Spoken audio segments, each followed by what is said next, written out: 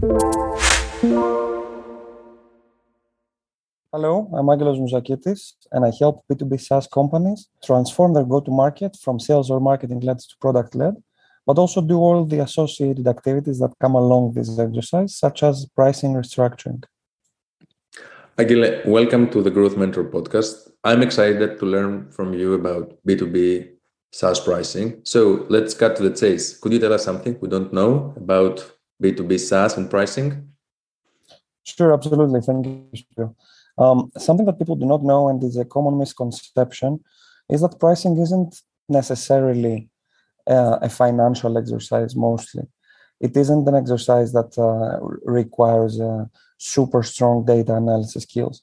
In fact, when we're talking about B2B SaaS, even at growth stage, it is mostly an exercise that is related to your growth. Pricing is part of your value proposition.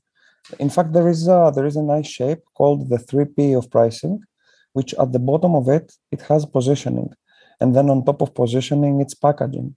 And then on top of that is pricing. So pricing is all about positioning. Pricing is your go-to-market, your offering, your value proposition. So let's not confuse it with the way that way bigger companies might tweak their pricing. They might tweak little numbers and have significant impacts into the end revenue. In the companies that we're talking about, and in that stage, it is a purely go-to-market exercise. That was a very interesting approach about pricing. Are there more mistakes that startups or smaller companies tend to do when it comes to pricing? I have seen a lot of different mistakes that they might do. One very, very common one is that they are trying to build a perfect pricing. So pricing, compared to other things that are sort of binary, there is something that is wrong and something that is less wrong, is an exercise that what you are trying to do is create versions of your pricing that seem to be good. There's no absolutely perfect pricing. There is a good pricing at a specific point in time. Another common mistake is the price point obsession. So typically companies obsess about the number, the figure that they will charge. In fact, the price point is the only thing that if you actually screw, there's no problem. There are other things that are way more important. Other common mistakes, they don't have data. So they reach out to me, for example, to help with the pricing, and they haven't even tested ideas. They have no data, they don't have a homogeneous customer base, and they are attempting to do a pricing restructuring. Pricing requires data and it requires evidence. So if you do not have any of that, then maybe it's early for you to actually do it. Of course, the biggest mistake about pricing is not changing your pricing every 6 to 12 months.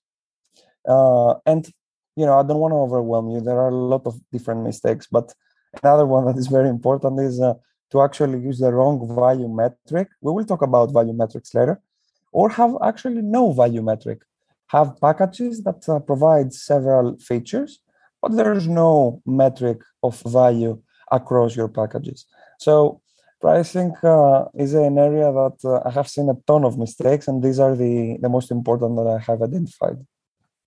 Thanks for sharing them it was such a big list of things that probably fellows do. So in your everyday life, I know that you have dealt with restructuring the prices of multiple SaaS services. What are the biggest challenges that you face when dealing with this restructuring? Okay, that's a great question. The biggest challenge about pricing is that it connects with pretty much everything in the same time, every function of the business. It connects with growth, it connects with product, it connects with sales, it connects with marketing, it connects with everything. So you need to be perfectly aligned with all functions. You need to have a relatively perfect, almost perfect cross-functional cooperation with all teams, very good communication skills, because pricing is very much a people exercise, at least the first and the second one. So you need to score quite high in pretty much everything when you're doing this exercise in order to make it successful. Pricing is one of the few things that cannot be siloed. This is a common thing that we say in the growth world and in the B2B SaaS world, that we have to break silos. But in pricing, it's absolutely impossible not to break the silos, because the changes that you do in your pricing impact the day-to-day of everybody within the business. Okay, and why should companies rethink their pricing so frequently? You mentioned something earlier about 6 to 12 months. This is a question that you inspired in my head earlier. Oh my God, there are a ton of reasons to to rethink your pricing. At first, the biggest one, and then the one that everybody can understand. You're definitely leaving money on the table. So chances are that if you have product market fit and you are selling, it means that you can sell more. So if there is nothing wrong and your selling motion has absolutely no pushback and you are selling like a charm, it means that you have to increase your prices, or it means that you have to change your pricing. So pricing is a matter of money that you're leaving on the table. So if you actually change your pricing, it's not only the money that you're leaving on the table. You can actually bring health to the rest of the business, to the whole funnel of your business. You can achieve sales efficiency, you can improve your retention rate, and as a result, reduce your churn rate. You can recover revenue, you can increase your customer satisfaction, you can bring health to most financial metrics, and even you can increase the valuation of your company, so you can increase your chances of a very good exit. Also, last but not least, pricing can be the factor that will solidify your product market fit. So you hear me saying all these various things that pricing can impact. This is not an exaggeration. Pricing is part of your offering. Pricing is what you offer. Is as important as is your product. Is part of everything. So reconsider your pricing is like reconsidering the value that you are giving to customers. So think, what is the value of reconsidering the value that you give to customers? It's everything. It's absolutely everything. That was huge. I loved how you said that. So let's say that one of the people in the audience would like to restructure their pricing. You briefly mentioned part of this exercise, and you pointed out that it's not a financial exercise. So what would such a restructuring entail if they had to execute it, let's say tomorrow? This is a very big question. I will try to answer it as thoroughly as possible. As I said, there is a little pyramid called the 3P hierarchy, the 3P pyramid of pricing. At the bottom it has positioning, then it has packaging, and on top there is pricing. So the first thing that we need to do is streamline our positioning. That might sound easy, but it's like the problem that 9 out of 10 companies have, which means that they either they either undersell, oversell, or misrepresent themselves. This is a big problem because it might drive the wrong people with the wrong expectations, which will mess up your whole funnel. So if you do not solidify what is your value and for whom, then you're not ready to actually create packages for each of the segments and for each of the ideal customer profiles that you are providing value. So you see what I did here? I said we create packages for each segment. If we do not know specifically what is our ideal customer and what is the segmentation of our customer base, then we cannot create packages for each individual segment, because this is the ultimate goal, to have package segment fit. So exercise number 1, solidify your positioning. I will not go into detail here, Spiro, because we need 3 hours. Step number 2, create packages for each of this segment that correspond to the value that they want to get. Step number 3, find a metric that when this increases, the value that your customers get and want also increases in a healthy manner. This is your value metric. And step number 4, test, experiment different versions of your pricing. Also test and experiment with different price points perhaps with a Van Westendorp survey or other surveys, and have some assumptions on what are the ranges that you can actually price these packages. So in a very few words, in a provocatively summarized version of what is this exercise, this is the thought process that you have to consider when you reconsider pricing. And I actually challenge you and everybody that will hear us to tell me which part of what I just said has to do with finances.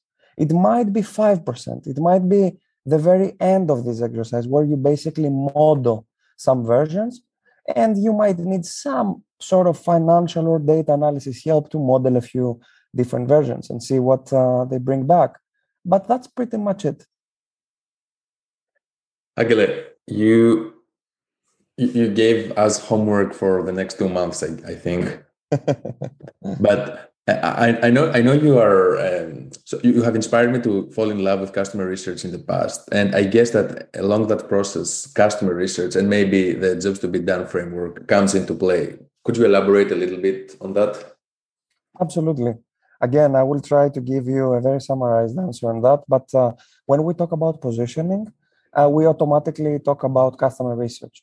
So we have to figure out through customer research what is our ideal customer, what is not our ideal customer, demonstrate which are the differences between those two, and then create a positioning that attracts the right people with the right expectations, the right use cases, the right jobs to be done.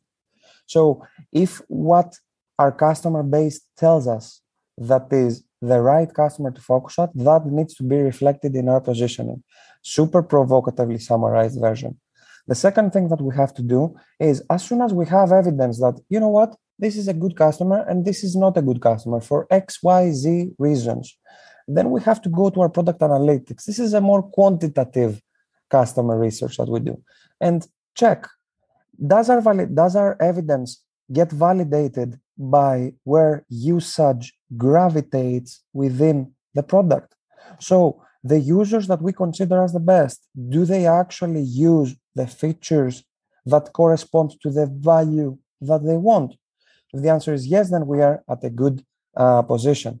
The next thing that you will need customer research is basically when you are testing your packages and you are testing willingness to pay.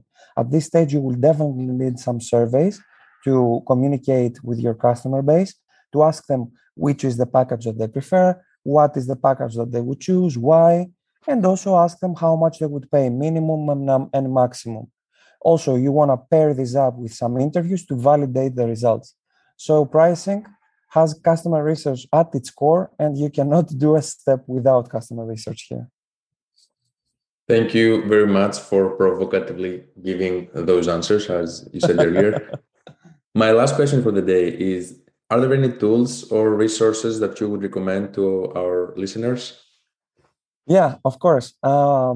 Pricing is one of the few things that you will need the least amount of tools. So in my experience in pricing, I have only used Google Forms or Typeform or other tools that do something similar. You might want to use some solution to store, transcribe, and organize your customer research, but generally I prefer Google Spreadsheet, Google Drive for that. And you will definitely need Excel or Google Spreadsheets and some knowledge on that. So 3 things, very simple, no other tools, at least when we are referring to first and second and third pricing restructuring. If we are talking about a scale-up that has figured out package segment fit and now they're tweaking price points and they want to do something way, way, way more sophisticated, you will definitely need tools to do conjoint analysis. But this is something that is super, super sophisticated. Probably it's not necessary at the level that you are. It might become necessary when you raise a gazillion and you really want to scale. So keep those 3 simple tools that I shared and you will be fine. Agile, thank you very much for sharing your insights and experiences with us today. I hope that people will enjoy the episode as much as I did. Thank you very much, Spiro.